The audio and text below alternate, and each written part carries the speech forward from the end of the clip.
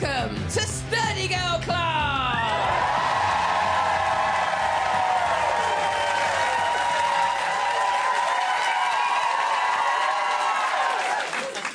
I am your host, Jessica Fostekew, comedian, weightlifter, and proudly sturdy girl.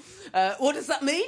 It means that once I was late for my own tour show in lipstick and heels because I had stopped to help a man carry a fridge.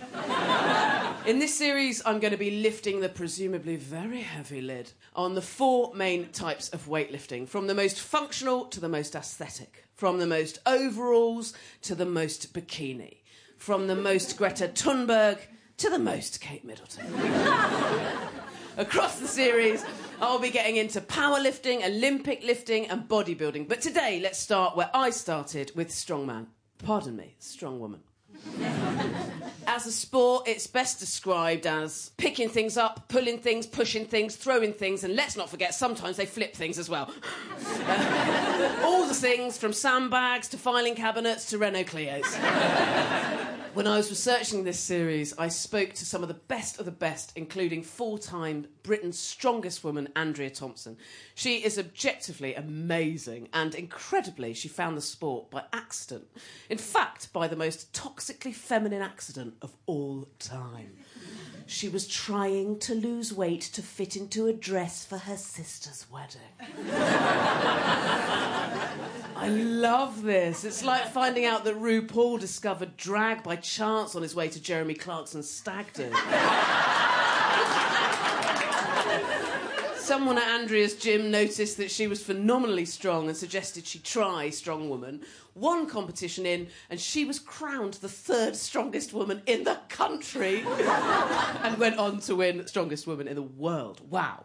I spoke to her the day after she beat her own log lift record, which essentially involved lifting a 140-kilogram polished tree above her head. How heavy is that? According to theweightofstuff.com, that's an adult tiger, a small piano, or 2 1/4 Simon Cowells. Now, you'd imagine after beating a record like that, she probably got home, kicked her own door in, ate a raw cow without even chewing, and had a few fights. I got home last night and the cat greeted me, and I was like, oh. Oh. I sat and had a chamomile tea and then went to bed. Turns out the strongest woman in the world is just a normal lady. A mum of two, an NVQ assessor from Suffolk. Well, quite normal. Here she is talking about what a yoke carry is. So the middle of the bar sits on the top of your shoulders, and you can have anything from carrying motorbikes to people, just weights. I've carried whiskey barrels. Have you carried one with people dangling off it? Yes, I have, yeah. We had a little fete down at the local park and I took some strongman stuff down there. I just picked 2 people out of the audience that I thought looked similar size. That's amazing. Just carried them down the field. What a fun way to get down a field! And at a fete. Bit more exciting than running the guess how many sweets in the jar, isn't it? I'd love to be able to compare myself to amazing Andrea, but sadly the only thing we have in common is that I also spent a half-life exercising to get thin.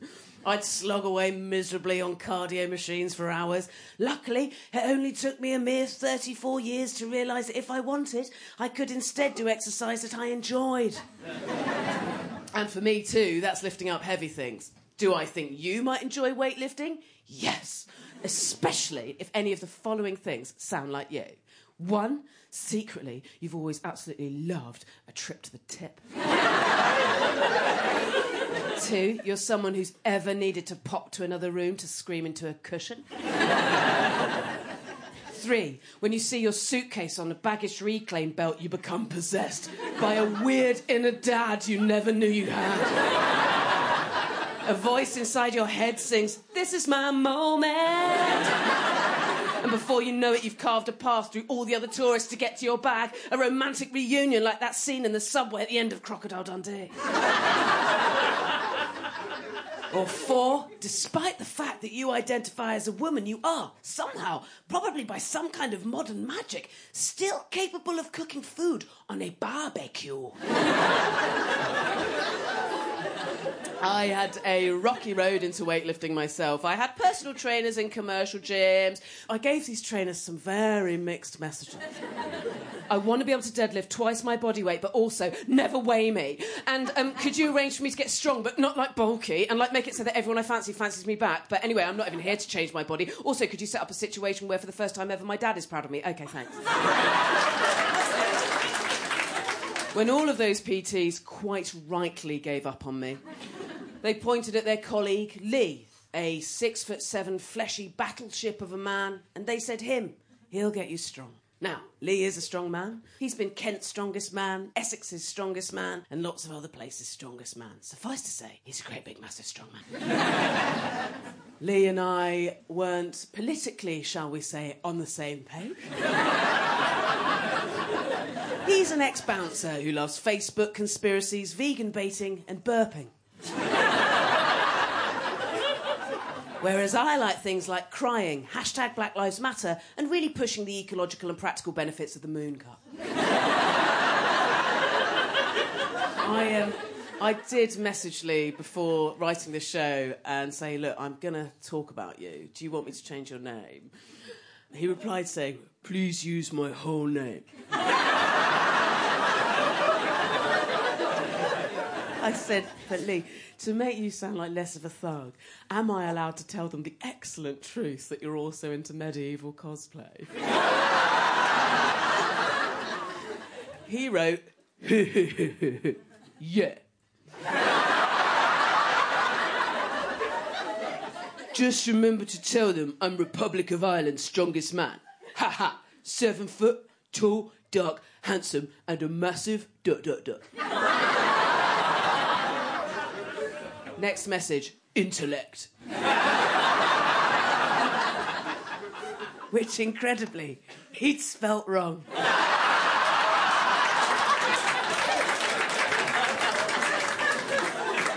But he did introduce me to strong women and eventually even coaxed me into competing. He was the first trainer I ever had who believed me when I said I just wanted to get strong and not small, which, ironically, seeing as how he feels about woke culture, makes him one of the most brilliant feminists I know. One session with Lee, I turned up to the commercial chain gym where we'd train, and he said to it, we're going out the back today. And there, in amongst the cars and bins, was a truck tyre attached to a chain, which me, just a regular middle-class mum in her 30s, was invited to attach myself to with a harness and have a go at dragging as far as I could. Fit. So I can never say, Lee, you had me at hello. But I can say, Lee, you had me at should we do it in the car park today? I find it wild that in the UK we have some of the strongest women in the whole world, but they all have day jobs. It's an expensive hobby. As good as I am and as professional a level as I am, it's still an expensive hobby. I find that bizarre. Expensive hobbies should be pony riding or collecting Fabergé eggs. Not being the best in the world at a sport. The world's best tennis players attract huge sponsorship. So why not these bigger, stronger women? I spoke to another hugely successful strong woman, coach and runner of a strength gym, Maya Blair. She explained that with sportswomen, they're still often offered sponsorship and lucrative TV work based on what they look like and not what they can do. Luckily, that never happens in comedy. Eddie Hall is one of the most famous strongmen of all time. Here's Maya. Nobody looked at Eddie Hall and said, you're pretty, have some sponsorship. But that's definitely the way women are being viewed. What are you going to bring to our brand rather than what am I bringing to your brand? Well, how many people want to sleep with you? No one ever worried about that with Eddie, did they? Eddie, if you're listening, that's a joke. You're a beautiful man. Please don't eat me. But this elite level stuff doesn't change unless more women get into strength training. Luckily, the popularity of the sport is massively on the up, and I'm not surprised. I never thought I'd be that guy who made friends in the gym. But I accidentally have, because the community is so lush. Women used to have to join a local knitting circle to make new friends, but now we can cheer each other on while we pull a bus. I genuinely did that once. How many people can say they've pulled a bus? I want that read out at my funeral. She was a loving daughter, sister, partner, and a passable mother. Oh, and she pulled a bus. My dad thinks women weightlifting is so weird. Maya's dad went one up. So I'm half Iranian. It's really interesting because in Iran, strength sports are huge for men, and they've got all of the apparatus, obviously. They've got a huge history of these like strength houses and all this kind of stuff, but it's only for men. And when I started lifting, I think my dad just thought it was a phase. And then I remember him saying to me, "Darling, if you want to have children, you probably shouldn't do this anymore." And I was like, oh, so I missed that lesson in biology. That's science. You know the rule. If your bicep gets too big, then your womb shrinks. He's quite used to me just ignoring him and carrying on anyway. That's feminism. I discussed muscularity versus femininity with all my interviewees, and with Maya, it came up naturally. There's a lot of comments like, you don't want to do that, you don't want to become manly. And I was like, do I not want to? You don't want me to. Like, that's quite different. Why should being and looking strong be just for men? When I first started lifting, there was a lot of, it's okay, you can do this, you won't get that bulky, which I take exception with as well, because myself and a number of other people have trained in a way that we don't actually care if we get bulky. Like, we're building muscle mass, and just this language that's used around strength for women where you're training to get toned, and I don't understand what that even means. I guess it's just how we market strongness in a way where women feel like they're allowed it, because it reassures them that they still won't take up too much space. When will we learn that a woman is a person and not a bed in a box room? I'd always known that I'd been stronger than most people, and usually mocked for it, and so I downplayed my strengths so much. And then I remember my boss at the time just saying, wow, actually, you've never done this before, but this is amazing. And it was probably one of the first times that I was really praised for being strong, and obviously that external validation was all I needed. Well, I'm glad I'm not the only one who feels like that. I honestly think my weightlifting is fueled by protein, carbohydrates and compliments. Maya has a way of describing things so beautifully that I hope she gets her own Radio 4 series off the back of this. Prepare yourself now for one of the best bits of speaking out loud I think I've ever heard.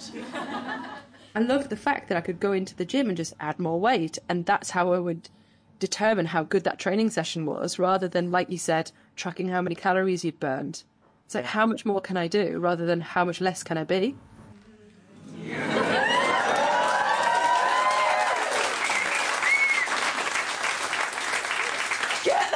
Tea towel now! Please! My arse is exploding with the perfection of that sentence. Stick your live, love, laugh up your arse. I want a bit of laminated driftwood above my breakfast bar that says that. Strong woman, then. A fast-growing sport full of wildly good fun, drama and warm sisterhood, without which I'd have a way more boring eulogy. Next time your bus breaks down, ask around for a mum out of the nearest school run. I bet someone there can give you a tow. Sturdy Girl Club was written and performed by me, Jessica Fostekew, with additional material from Lee Rolfe, the strongest man in Ireland. The producer was Lindsay Fenner, and it is a Mighty Bunny production for the BBC.